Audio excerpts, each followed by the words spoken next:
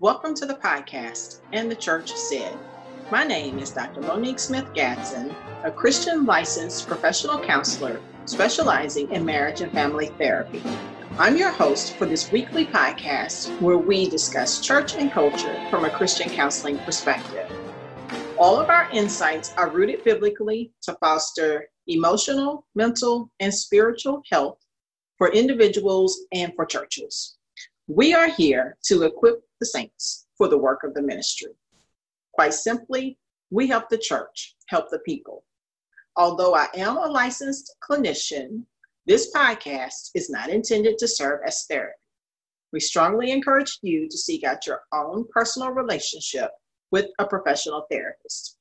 Thank you for joining us for this week's episode. Hello, everyone. So glad to have you join us for the conversation on today. All right, everyone. So today we have a very special guest with us today for our conversation. We have the Reverend Christy Adams with us on today. Reverend Adams, thank you for being a part of our conversation on today and accepting the invitation to be a part on the podcast. Thank you for having me. Yes. I've heard you a couple of times previous to my invitation, and I just kept thinking like, wow, so grateful for your work as a mom of two daughters. I'm grateful for how you highlight the lives of Black and brown girls. So that's when I just really kind of started like tuning in to you and honing in and listening to the messages that come from you. And I'm just so appreciative of your work. So I'm really excited about what our conversation will produce today. Thank you. I'm getting distracted because I'm reading behind you. Yes. I got distracted. Time to purge. Yeah. So I need to purge. I'm like so fascinated. I'm like, I see color compromise. Yeah, exactly. I was talking with a psychiatrist colleague, and he was like, Monique, there's just nothing to do for that. You know that, right? And I was like, I need to do something about it, but I can't. Like, don't touch my book. It's great. I love it. Thank you so much. Well, if you will, please introduce yourself to our listeners. Let them know who you are and all of the marvelous things that you are doing. So my name is Christy Adams. I am, my job, there's my job and then there's my career. And my job right now, sort of merges a bit into my career. I'm a chaplain at a boarding school. But I also teach, 3 sections of a class called Religion and Film and a class called Religious Radicals. So I love my teaching job. I hate to slight it by saying, I'm chaplain and then I'm also a teacher, but I absolutely love teaching. It's one of my favorite parts of my work day. Right now I'm interim director of diversity until we get our full-time director in. So we're going to start a search for that. I always put emphasis on interim.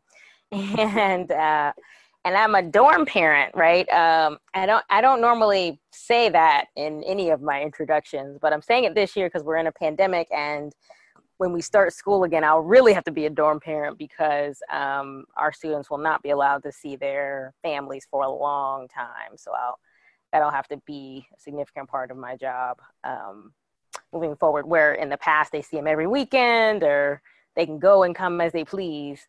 They won't see them for a few months at least. So that's what I do at the Hill School where I work in Pennsylvania. And I graduated from Temple University with my undergraduate degree. And I went to Princeton Seminary for my master's degree. And got ordained with American Baptist Churches back in 2011. And worked as a youth pastor at my church. Right after I graduated from seminary, got ordained, and then a week later I moved to California and was a campus pastor at Azusa Pacific University. And I was there for 4 years, and I also moved after that and was a chaplain at Georgetown University, and that's sort of how I got to the Hill. What else? I am the author of Parable of the Brown Girl, which is a book that It's about the lives of young Black girls and their experiences and the wisdom that we learn from them, from their lives and from their words, and whatever conclusions and whatever, I keep using the word wisdom, but whatever wisdom that they draw from their own lives, I have been able to get closer to God through them and their experiences. So I wrote about that in that book, and that came out February 4th, 2020. So that sums it up. You said that sums it up. Huh? That is awesome. Very extensive and very diverse kind of background that you have going there. I was just thinking about the fact that you've been zipping across the country too. I know. There's no better place to be quarantined than California. I'm not there now, but I keep thinking if I had to be, it would be Southern California. I hear you. That would be it, come.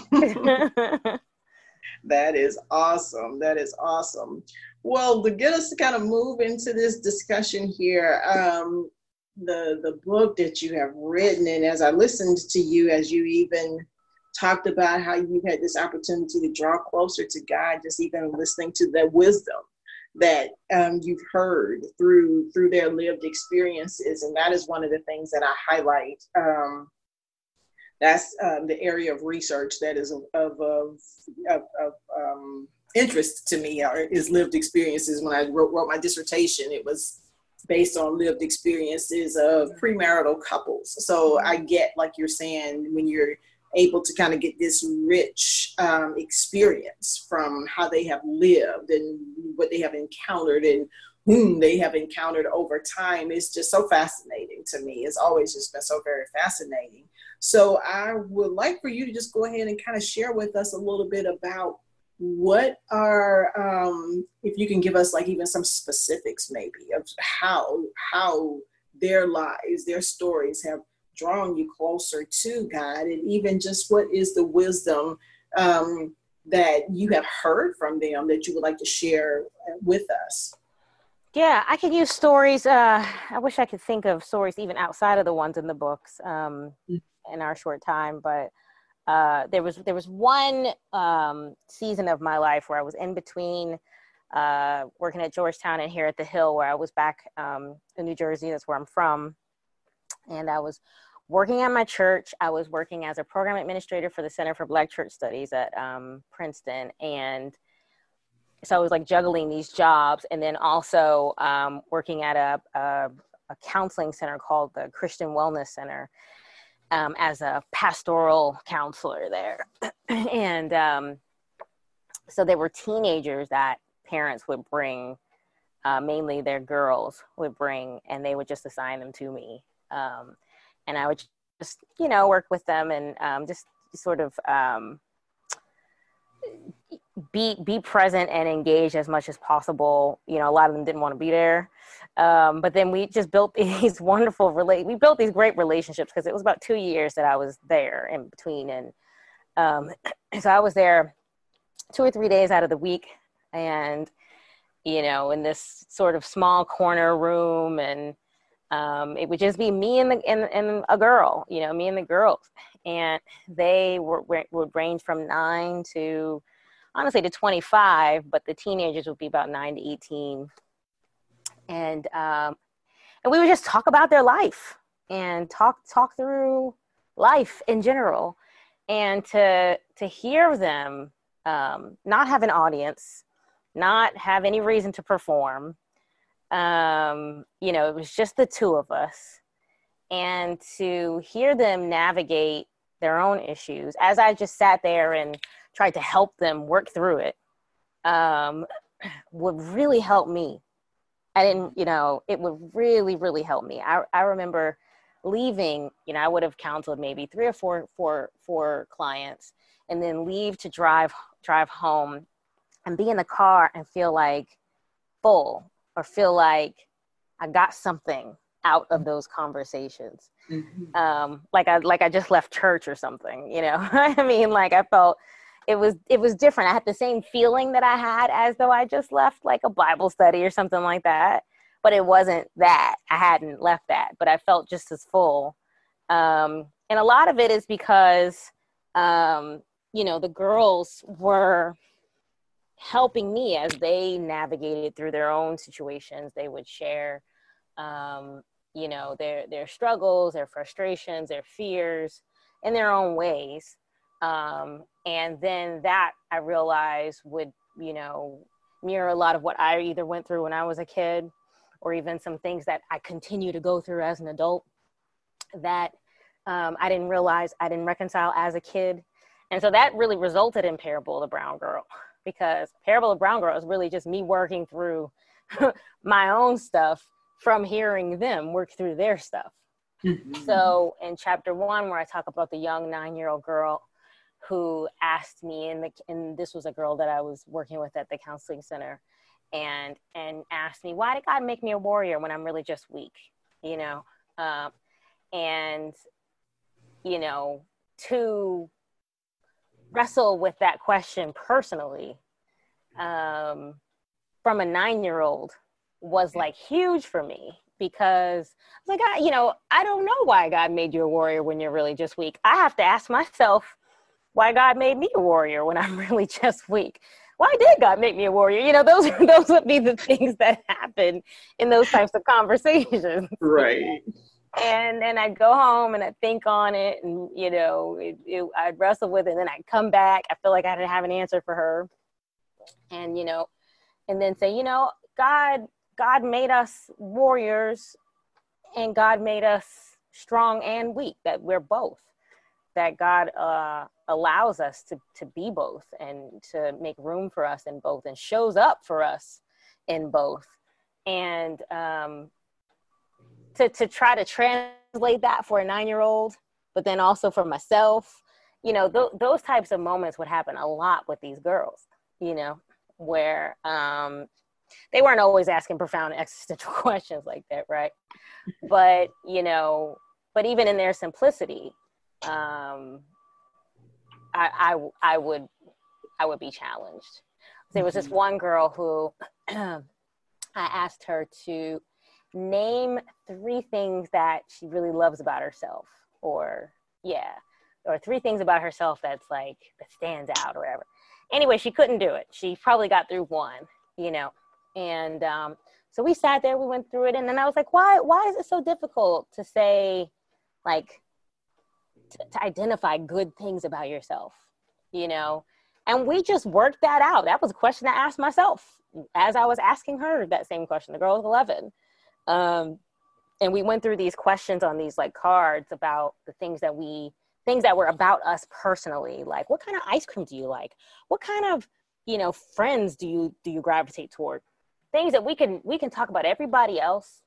And, from a relationship, we talk about all the men, the boys. We can talk about everything. But when it comes to ourselves and really knowing ourselves and caring for ourselves, we hesitate. And it's not just because she was 11. It's because that's where we are as Black women. We're always just taking care of everybody. So that's what I mean by that. It would start with something like a little conversation, and then I would just be reflecting with them. We'd be talking through it. And I learned so much. I still do learn a lot from them, but those one-on-one times that I had with those girls were probably some of the most profound in my career. Yeah. Wow, that's just so powerful. When I hear you say that, it reminds me of, I do what I refer to as social emotional learning support groups. Mm-hmm. And it started basically from, of course, years of being a therapist and thinking about how these things grow up in us. And then when we get to certain places in our lives, it might converge with something else that now has become an obstacle. So if it's parenting, or if it's, in a marriage or in a career, I'm lacking confidence. And it's like, well, why are you lacking confidence? And as you kind of begin to kind of unpack that and unravel that, it takes them back to a moment in childhood, if you will, I remember this, and as you say about your own life, and I can clearly remember, even though I got some decades kind of under my belt now, but I can remember some very poignant moments in my childhood, that would just stick out like it would have been a yesterday kind of event. So I do believe that those events in our lives, if not reconciled, as you say, or resolved, we grow up with that. So I'm really excited to hear about these one-on-one conversations that you're having, because I do believe that it may be that you have helped that little girl that is sitting before you, and also that little girl that we will continue to carry with us as we grow up, to be a healthy person, and it's like, okay, all of these areas have kind of integrated for us, as opposed to this piece of me, is still hurting or lacking or whatever the case may be. That's real powerful. I also thought about when you mentioned talking about, God made us both strong and both weak, and how you do hold space for them to be able to say, I am weak, or there are moments when we're not. And I think that is so great. I think also because, we hear so much and we read so much about the burden of strong, Black women who try to carry it all and do it all, and feeling like that's what is expected of us. So I'm so glad to even hear that you speak to that already in little girls. And my hope, my prayer is that these seeds that you are planting in them will just germinate, and just, God to just allow somebody to water those, and they would just increase, in healthy Black women, emotionally and mentally, especially Black women. Yeah.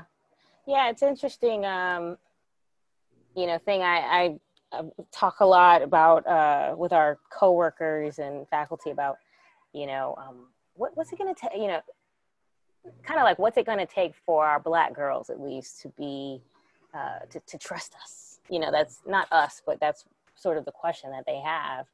They're always on guard. And I'm like, because you're not a safe space. It takes some time to become a safe space. And in order to be that, they have to feel safe to be vulnerable around you. And unfortunately, Black women and girls, there are like very, very little spaces for us in society where we can do that, where we can trust it. And then, also, unfortunately, when they do, some of those spaces violate that trust, and abuse that or neglect it in some way. So, So it takes a bit, like I say, I do want them to be vulnerable, but then at the same time, I want to protect them. And I don't want them just, putting it out to any old body, you know what I mean?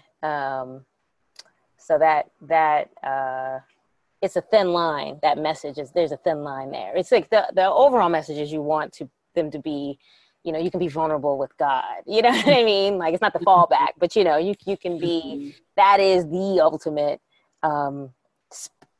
safe space for you, because there are really no guarantees on this earth. Yeah. Yeah, you're absolutely right. I know this. I was even speaking with two of my, I call them my secret companions in life. And I was sharing that with them, that how even when you're just about trying to do what it is that God has, called for you to do, and you can engage in conversations with people, as you say, you've opened up, and, you think you kind of put yourself there, and then you get like nothing back, and you're kind of going, oh, wow. But it would have been after it would have been cultivated. It's not so much like you're saying that, you just kind of like all of a sudden, like, oh, I'm just going to put it all out there. You kind of, hey, this person has expressed an interest, and have engaged in conversation. And, you talk, and it's just like, okay. And they're like, sure. And, you kind of start engaging in some conversation. And then when it's, time to follow up or whatever, and it's like crickets, no answers, and you just kind of start scratching your head like, well, did I say something wrong? And so you're absolutely right about there being no guarantees, but I do believe that is where this investment that you are pouring into them and helping them to pour into themselves will help to even buffer against that, and to say even in those times, you can still be, vulnerable with God as well. Yeah. That's awesome. Well, if you will continue to share with us a little bit about the book. I'm just so interested and so curious about what the work that you have done, and the fact, like you say, that there are very few spaces, for us. And I mean, you say, Black girls, Black women, again, even in where I am in my season of life, I've been looking, like high and low, and I'm just like, okay. And it can be a very frustrating thing in some ways. And again, like I've already kind of spoken to, and in places where you thought you had and then you didn't, and that can make you a little bit leery. But share a little bit more about what you have found and what you have written about in your book as you have ministered to and listened to and learned from these young women, and just kind of what your hopes are for women and Black girls. Because this would have been the last day of the retreat that I planned for 50 Black girls. We were going to do 3 days, July 13th through 15th, it was called the Becoming Retreat, because I've done 2 conferences, not last year, but the year before that. It was called the Becoming Conference, and it was a 1-day conference for girls of color. And last year it took off because I just started the Hill, and then a friend of mine had passed away, so it was too much. But this year was going to be our sort of comeback year, and we were going to do the retreat. And we decided on the retreat because at the conference, one of the things I noticed the first year, it was like I had all these speakers, workshop, speaker, everywhere, the girls. And the best part to the girls was lunch. I noticed that. When we broke for lunch, I think I broke for 45 minutes, and I had vendors around the room, like hair and Barnes & Noble and different stuff. And they just loved hanging out, being at the vendors, trying on clothes, different stuff. And so I said, I overplanned. So then the next year, we had it, first year we had it at Rutgers, second year we had it at Princeton. At the seminary, I was working at the seminary. I was like, let's just do it here. And we had a lot of breaks. We had a few sessions in the morning, a long lunch break, a few sessions in the afternoon, then they went home. But the girls, we had more. At Rutgers, we had one big building. But at Princeton, there's a lot of greenery. We had the whole campus. And so I would walk around at lunch. The girls were, on the grass eating. We had like Zumba for them. Some were watching a movie. They were dancing. They just loved hanging out and dancing and being with one another. And they were just free. I have some video on my phone of just them just dancing and having a good time. And so then the retreat idea came about because we were like, they wanted it to be longer. And I said, these girls just want to hang out. They want to have a sleepover. And they just want to be with one another, and they don't mind us talking to them every now and then, but they don't need all that. But from that, I learned that when the safe space is provided, right, like, then they truly become vulnerable. They become themselves. They become free. They don't have to explain their hair, their skin complexion, they're just with one another, and they're just being young girls. They don't have to be, they're not grown, and that's the biggest thing I learned, even outside of the book. Becoming Conference came before Parable of the Brown Girl. And some of the girls that I experienced in Becoming Conference are in Parable of the Brown Girl. But that freedom and that vulnerability, I think, is the ultimate goal that we should want Black girls to experience consistently in their lifetime at some point. And so if our programming, whatever it is that we do for and on behalf of Black girls, that needs to be the goal. Of course we want to educate, but we don't really need to educate Black girls in their own experiences. That's why I always tell people, they're like, I'm going to get this book for my 12-year-old. I'm like, it's not really written for a 12-year-old, but okay. My main target audience is not necessarily Black girls, although Black girls are reading, or Black women read, and they feel affirmed. If they feel affirmed in, okay, I'm not the only one. Okay, somebody heard me. That's one thing.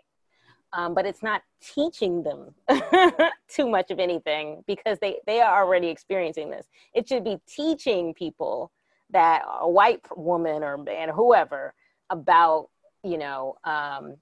I did a book talk the other day for Presbyterian Church on Zoom, and there was like 35 people on. All of them were white, all of them, and mostly older. And they were saying like, thanks so much for taking the time to have this, with us. I know we're, not necessarily the audience. I'm like, no, you're the audience. I wrote this book for you. This was my dream when I wrote Parable of the Brown Girl, that I would be having a conversation with 35 white people, about the experiences and paying attention to the lives of young Black girls. So, you are the target. And they were like, okay. But like I said, that freedom and that vulnerability really needs to be the goal. And that's one of the things that I've learned in all the stories, or any of the girls that I do meet, even here, on campus. And a lot of times I'll have them come over, they can come over, hang out, watch TV. And I watch them just sort of sigh aside, but they watch TV, they take their shoes off, they just want to not be on guard or on, and they just want to relax, and they do, and I leave them alone. And, so that's one of the biggest things I think I've learned, whether it's from Becoming or from Parable of the Brown Girl, is that they just want to be free, and they want to be vulnerable and comfortable, and that there's not a lot of spaces for that. Schools, or, we would learn that from Monique Morris's work, criminalization of Black girls push out in schools, and how schools and teachers aren't safe spaces. And that's where they spend the majority of their time.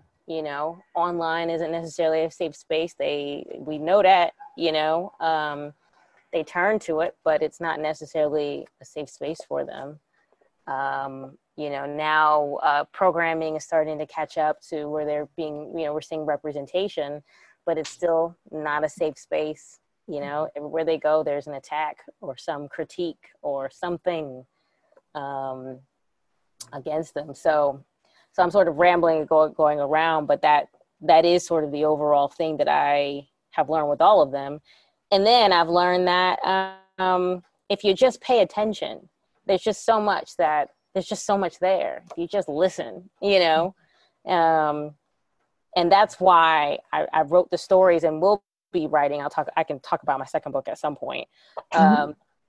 And just listening to the girls come to their own conclusions, and talk through their stuff. The chapter on the angry brown girl, this girl I really love, because I still know her to this day, and she's had to work through it on her own, and she's had some mess, like, with her an alcoholic mother, and sort of being shipped back and forth,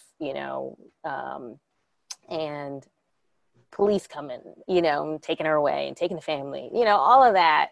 And, fighting in school and all of that, but just having to navigate the whole thing on her own, having to decide, what, I'm not going to fight anymore.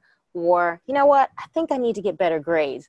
No, she don't have all these people around her. She's got some people encouraging her, but she don't have all the resources in the world that a white girls or whoever would get, therapists and all of that, and encouraging and coming together, on her behalf. She's having to figure all this out on her own, And so when she made the honor roll this last year, she made the honor roll this past year. She decided to pull herself up by her bootstraps and come up out of it.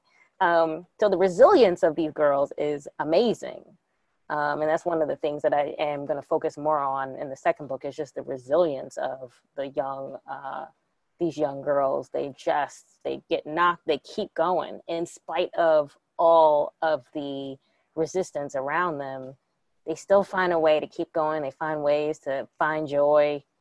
You know, I mean, they're really amazing. Mm-hmm. Yeah, wow. That is powerful. And since you're right there, and you were talking about writing a little bit more about their resilience and about the next book that you will be writing, will you go ahead and just kind of talk about that while you're right there? Yeah, about what it's about. Well, kind of, you want to give that part No, away, that's fine. I don't care. okay, yeah, just whatever. When you reference, like, you'll talk about it. I didn't know if you've been in this conversation or not, but if in this conversation, then what? Yeah, like, what will that focus be? Yeah, this next one would be more on leadership. Actually, it's not that the parable of Brown Girls weren't leaders, but they just weren't explicit leaders in one particular. There's a lot of, and I'm not going to, this one is more about Gen Z girls and their leadership, but I'm going to go back because the way that Black women and girls were not, were not highlighted during the civil rights movement, as many of them were out there, because I'm looking at like Tamika Mallory, she's more my age, and just the Black girls that I've been interviewing for the second book, they're the leaders of this group and that group, and they're just constantly, they're amazing. I'm like, this can't be new, right? Yeah. So I started like doing a little bit more research, and we know of the standard ones that we heard about during the movement. But I first stumbled across, is it Claudette Colvin, who's the 15-year-old Black, she was 15, obviously, that was back in the 60s, Black girl who a few months before Rosa Parks was had her situation that was obviously strategic. Claudette Colvin was one, or whatever. I've always known that there was another instance of that. I knew that with Ida B. Wells with the train, but Claudette was just a few months prior, and she was 15. And she said, when I read, that she decided not to get up because she was thinking about her ancestors, and she was thinking about all the women that came before her, and was like, I'm not getting up. She was doing it for them. And then they dragged her off, and, all this, and they wanted to use that case and put their, like, the civil rights leaders, put all their, like, attention and energy toward it. But then there was this, like, it was told that she was cursing when she, got dragged off the bus. And so, that wasn't respectable. And they even said, her look, she was a darker skinned sister. Mm-hmm. So they didn't want to use her for that. She was too young. She was all of this. And so as a result, they wound up going with the older 42-year-old Rosa Parks and being a little bit more strategic about it. But you don't hear about Claudette Colvin. Or there was 15 girls that were jailed. Forgot the names of those 15 Black girls that were jailed. And they have a whole book about these girls during the movement, like at one time. And I forgot what they call them, but even my publisher just sent their story over to me, and I had already been reading up on them. I'm going to try to get the book. There's just so many, whether it was Little Rock Nine or, the 15-year-old woman that was like, I forgot, she was integrating one school or whatever. And I read, James Baldwin had seen her picture of like these white people like spitting on her and all that other stuff. And James Baldwin was like, he felt like he failed his sisters at that moment. Like they just left her sort of when she's 15. All this to say, this is what Black women and girls have been doing, leading the way, carrying the family, carrying the movement, carrying the church. I mean, this is like a constant thing. We just don't get written about or talked about. Mm-hmm.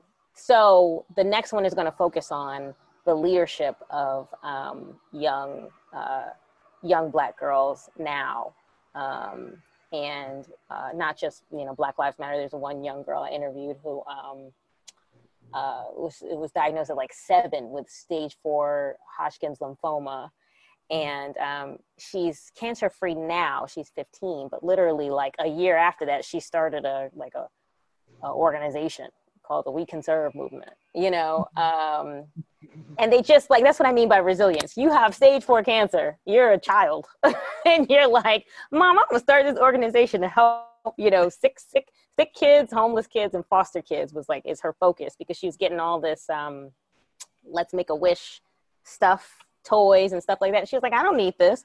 Then she starts donating it and turning. I'm just like, wow. So that's what my next focus is going to be on, just like how much we can learn, how amazing these girls are. They take their leadership to like the next level, and they don't really get talked about a lot. Yeah. Oh my God. How exciting is that? I cannot wait for that. That is so good. And I love that. I love how you do. It's almost like, as you say, I mean, we know it's there, and probably others know it's there, but it's just like, okay, you know, right. It's opposed to being kind of held up and like, see, you know, see it. And it's just, I don't know. It's so crazy. I'm sitting here thinking, it's so funny. I guess now I'm having the same experience that you have, or you had when you were talking with your girls 101, and me listening to you, and I'm just kind of having all these flashes, you know, in my mind of encounters, you know, just over time. But and even, you know, in more recent years, just even the area of work that I do as a therapist, and you know, and I think I shared with you when I first had reached out to you, you know, just knowing that God called me to do this work for the church, and it's specifically for African American church in our community, because it just has not been something that has been, you know, widely available, you know, especially not in the church, you know, and that in and of itself was a fight there for a while, you know, it turned out me specifically, but just in general, where psychology and theology kind of seemed like it just had to live in opposition with each other. And I just kind of like, I think it has to. I mean, I know that there is a place where these things can overlap and overlap well, but nonetheless, you know, just even talking about it over the years, and you know, in the church and Black church especially, you know, especially certain denominations, that it being, you know, more male dominated and male oriented, you know, and even just having to try to negotiate those conversations and talk about like, no, this is what I do. And even having to wrestle with, you know, this umbrella trying to be put over me, like, well, let's put you here and like, let's let you be housed here. And I'm like, but that can't work, because the work I do is clinical, and therefore we need clinical, you know, right. And even in church settings. So, so it was just always interesting that this wrestling, you know, kind of was taking place, that, you know, for whatever reason, you know, this Black woman who comes with all of the receipts and or experiences, you know, it's like, but still, you know, but still. So just all that just kind of came rushing to me as you were talking. Like I was just kind of having this like life flashing in front of me kind of experience. But where do you think, just to kind of even, I guess, kind of link some of that now that I rambled about that, but just, you know, in terms of even the Black church, and I know, Lord knows, I know just in my time, I can see where strides have been made in terms of even just looking at Black women in ministry, you know, called to ministry. I can remember those conversations. I'm like, I didn't hear you growing up about why, you know, it's not, and you just kind of like, but even though there are strides that have been made in the church, what do you think that looks like as of right now? I mean, I know there's going to always be work to do. There always is room for improvement, but how do you feel that the church is doing when it comes to our, you know, our Black girls? I thought you were going to say Black women, because I was like, oh, and that too. Go there. Okay. Oh, the church with the Black girls. I don't know if the church, I know the church addresses Black youth well, in general. I think that they have tried to do things for Black boys. I don't know if if there ever is a Black girls thing, it is generic.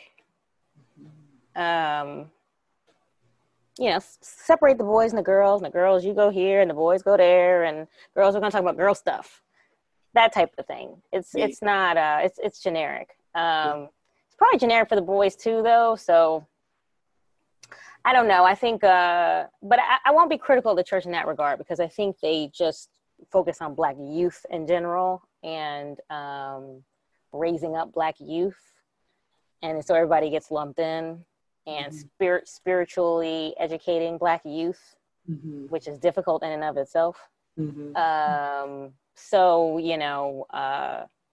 I don't know if there's been like so much attention on Black girls, but I don't really know. I don't want to say I don't know if there needed to be, but they probably could do a little bit better. But the church has its hands full when it comes to all these, these other areas. Now, Black women, there's that, women are making up, 80% of the pews or whatever it might be. That has always been the case. Yet the authoritative structure has always looked like men. I think it's getting better, though. I will say that. I see a lot of women pastors, whether it's associates or senior pastors or whatever that might be. I think they'll always be dealing with,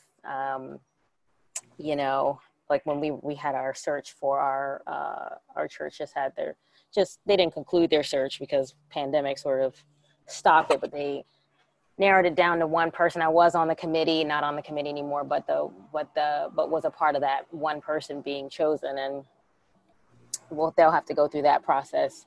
But we've really wanted women to be interviewing women too, and just wrestling with, oh man, like we're looking for a really strong woman. The guy we don't have to say really strong man, but the woman had to be really strong. Wow. She really, really needed to stand out and be dynamic. And I was a part of that. I can't say that I wasn't a part of that, because of the congregation that we knew that, because the congregation in a Baptist church has to vote in the person, and they have to be. So we can recommend as the committee, but they have to vote them in. Right. So knowing that we have a congregation that was used to this strong sort of civil rights leader for the past 35 years, I just wasn't so sure, like if we were going to present a woman, she needed to be all of that, whatever all of that means. Yeah. And so I was a part of that. I knew that was going to be the case. So, the person is wound up, being a man. And also men are more afforded those opportunities, right? So women are just now starting to, sorry, my window's open and there's construction. Women are just now starting to take those senior pastor roles and have that experience. I mean, unless it's like Cynthia Hale or, someone that's been in it for a while. There's who they are, who the ones are. Whereas with the men, there's just like plethora to choose from. So unless those women applied, which now they're older and they're having to transition their own, if we're looking for someone a little bit younger, they don't necessarily have that type of experience that the men had because they weren't afforded those opportunities. So it's not like one person's fault, So I think the church is the Black church is doing a bit better.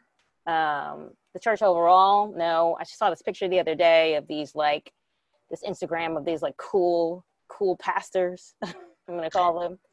They're cool, popular pastors, and they're all with their tattoos and their ripped jeans or whatever it is. And they're leaning against this wall, and there's 5 or 6 of them. 2 of them were Black and the rest of them were the white guys. And it's just hey, we're cool. And it was okay, rolls eyes. Number one, there were no women there, because women can't be cool pastors. That's, what I mean? That's the other thing. And if there are women out there that are highlighted, they're usually really great guest speakers, and they're definitely somebody's wife of a pastor. you know. So, that we perpetuate, though. Women are responsible for perpetuating a lot of the patriarchy too. So it's not all men's fault. And that's all I'll say to that.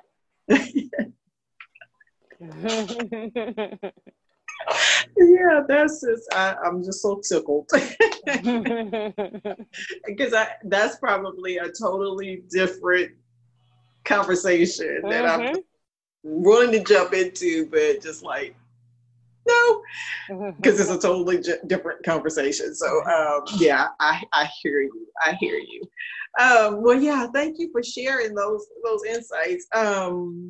And I guess as we do, as we are kind of preparing to round out the discussion, as I kind of noted a little bit earlier, as you did talk about the lives of the Black girls, and oh my God, it was freeing even hearing you describe the freedom that they had to just be.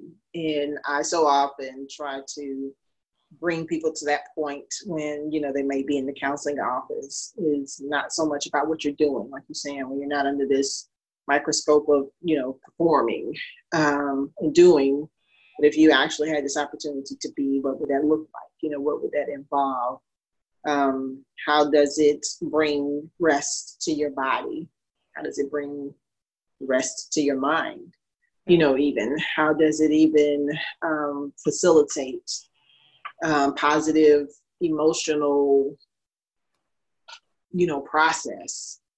So I guess when I think about those things, and and even as we talked about, church as we did, and I hear you, I've said here lately and often, I've actually thought about that. I think that, I would like to see discipleship include that emotional and mental development, just of taking that into consideration, that intentionality with it, as you're saying, because it's hard anyway. Like you talk about that spiritual teach, all of it just really is, but even I do believe that with some intentionality and developmental, appropriateness, it is what could be done. And I would like to see it being done again, just kind of with more intentionality. But if you had to kind of have a walk away point,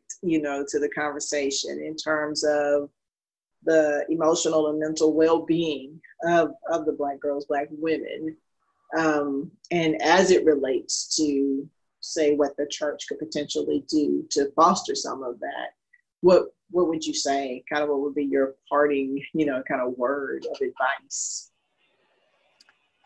Churches should either have a therapist on site, a therapist. I'm all for pastors counseling. I am, but I just don't think that needs to be the only offering. I'd like to see more partnerships with counseling centers and more referrals and encouragement in that area, mental health encouragement. We talk about it here and there, and we might do mental health month or mental health week, but I think it needs to be this just sort of ongoing thing. Resources, particularly for young people, youth ministries, like having a resource, pamphlet or something, guide for all the parents of behavioral health care facilities and things like that, because some of them is counseling and some of them just need to know, where can I have where is there a good outpatient behavioral facility or something like that, which a lot of them, a lot of these kids deal with suicidal ideation and things that really just, especially now, there's more language to it. It may have been that way when I was growing up, but there just was no language for it. But now that there is, there needs to be more partnership with the mental health community in general, so that it's like a part of the lifestyle. There's no reason why, like, you get to college and you start hearing about, the counseling centers and things like that. This should be a part of their everyday, particularly at churches where, I think I need to see, I want to talk to my youth pastor Okay, and then also you see a therapist, right? I'm doing both. I have a great mentoring relationship with my youth pastor, but also there's these resources for me to go see this, person consistently or whatever. I don't know if I see enough of that. I don't know if I see, I definitely don't think I see enough of that, like normalcy. And then just the language around it, like Instagram pages for youth ministries, and I'm talking about youth specifically. They have like mental health facts on pages and things like that. I'd love to see some more of that, some more conversations being had in the church with young people about that.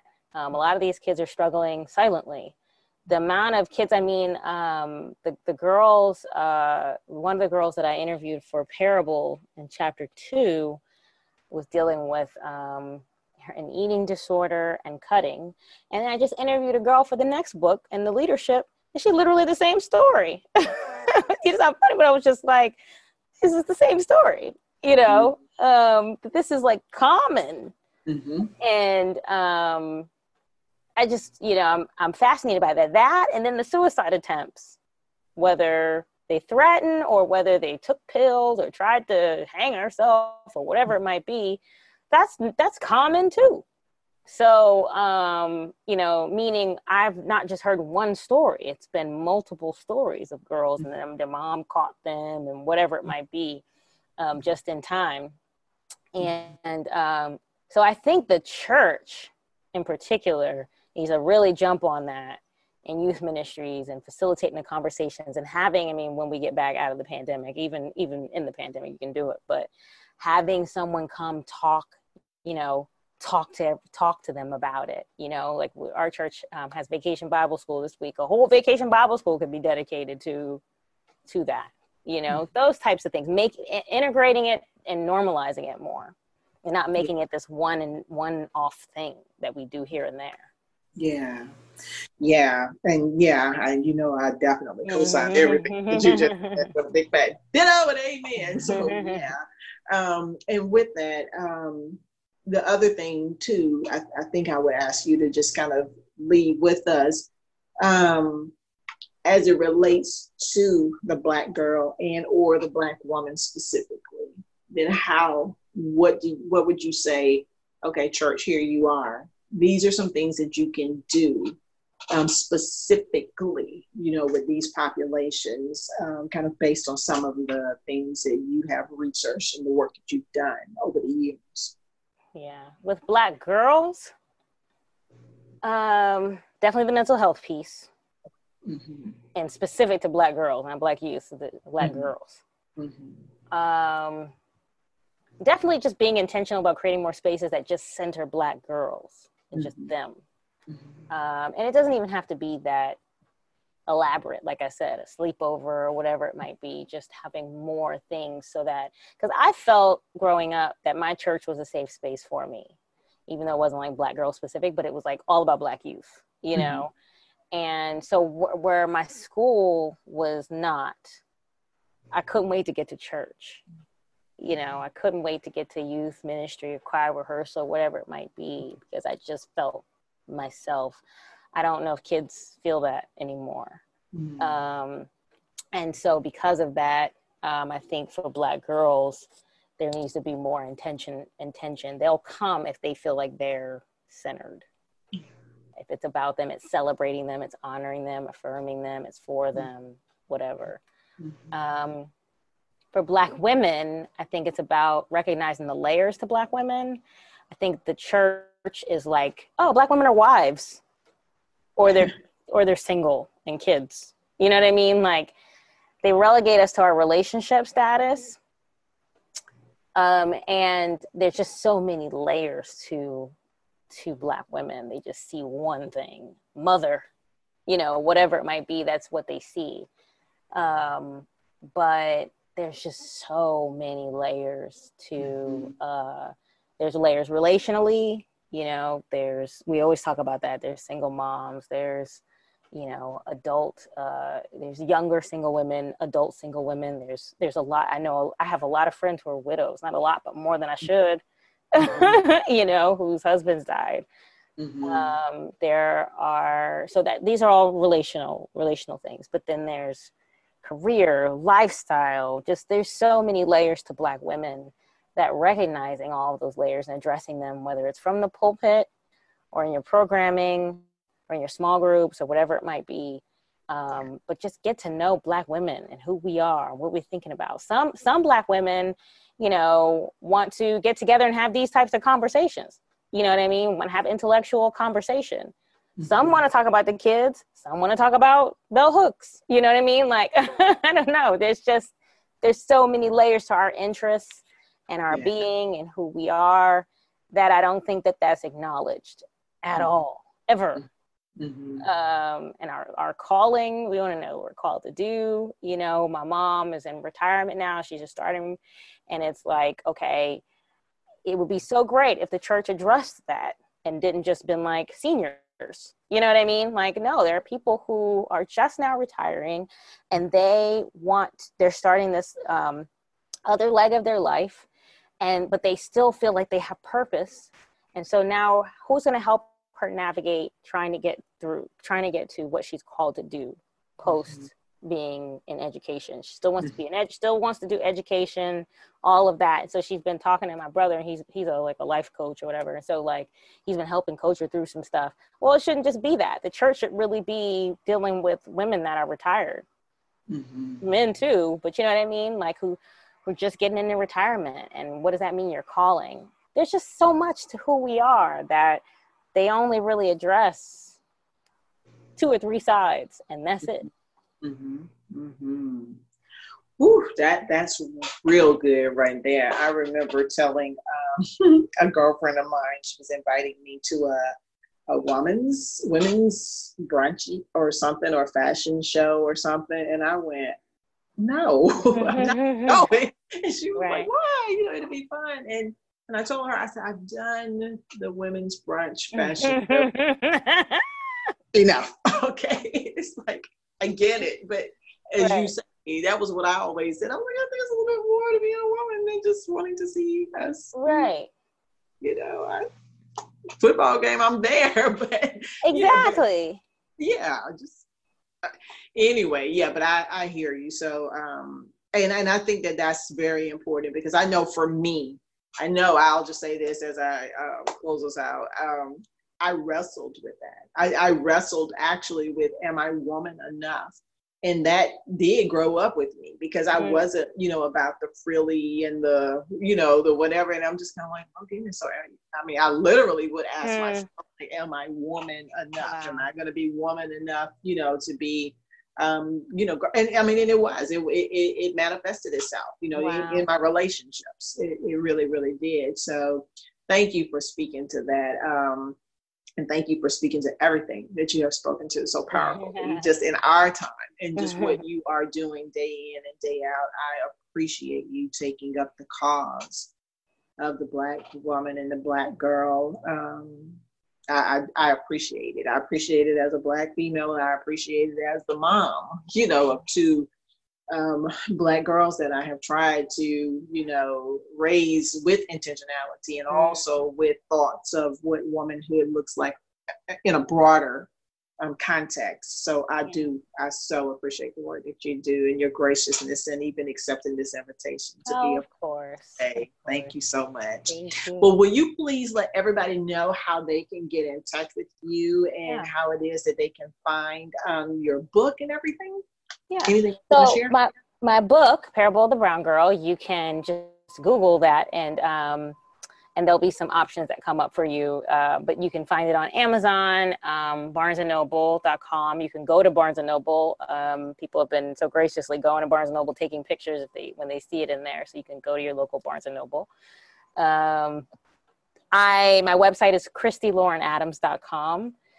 My Twitter handle is @ChristyLauren, and my Instagram is @ChristyAdams. So, but all of that will come up on Google, thank God. So, so you don't have to do all that extra stuff. Great. Thank you so much. Well, we have truly been blessed by your conversation on today, and your sharing with us your knowledge and your your wisdom, your experiences. And I just say to our listeners, Reverend Adams has blessed us on today. So please go support the work that she is doing. Go buy her book, read her book, listen to her voice whenever it is being amplified. She is doing a beautiful, beautiful work out here. So thank you again, Chrissy, for all that you're doing. And to our listeners, I say, as I always say, until next time, let anyone who has ears to hear listen to what the Spirit is saying to the churches. And after you've heard Reverend Adams' call, what will be your response? And the church said.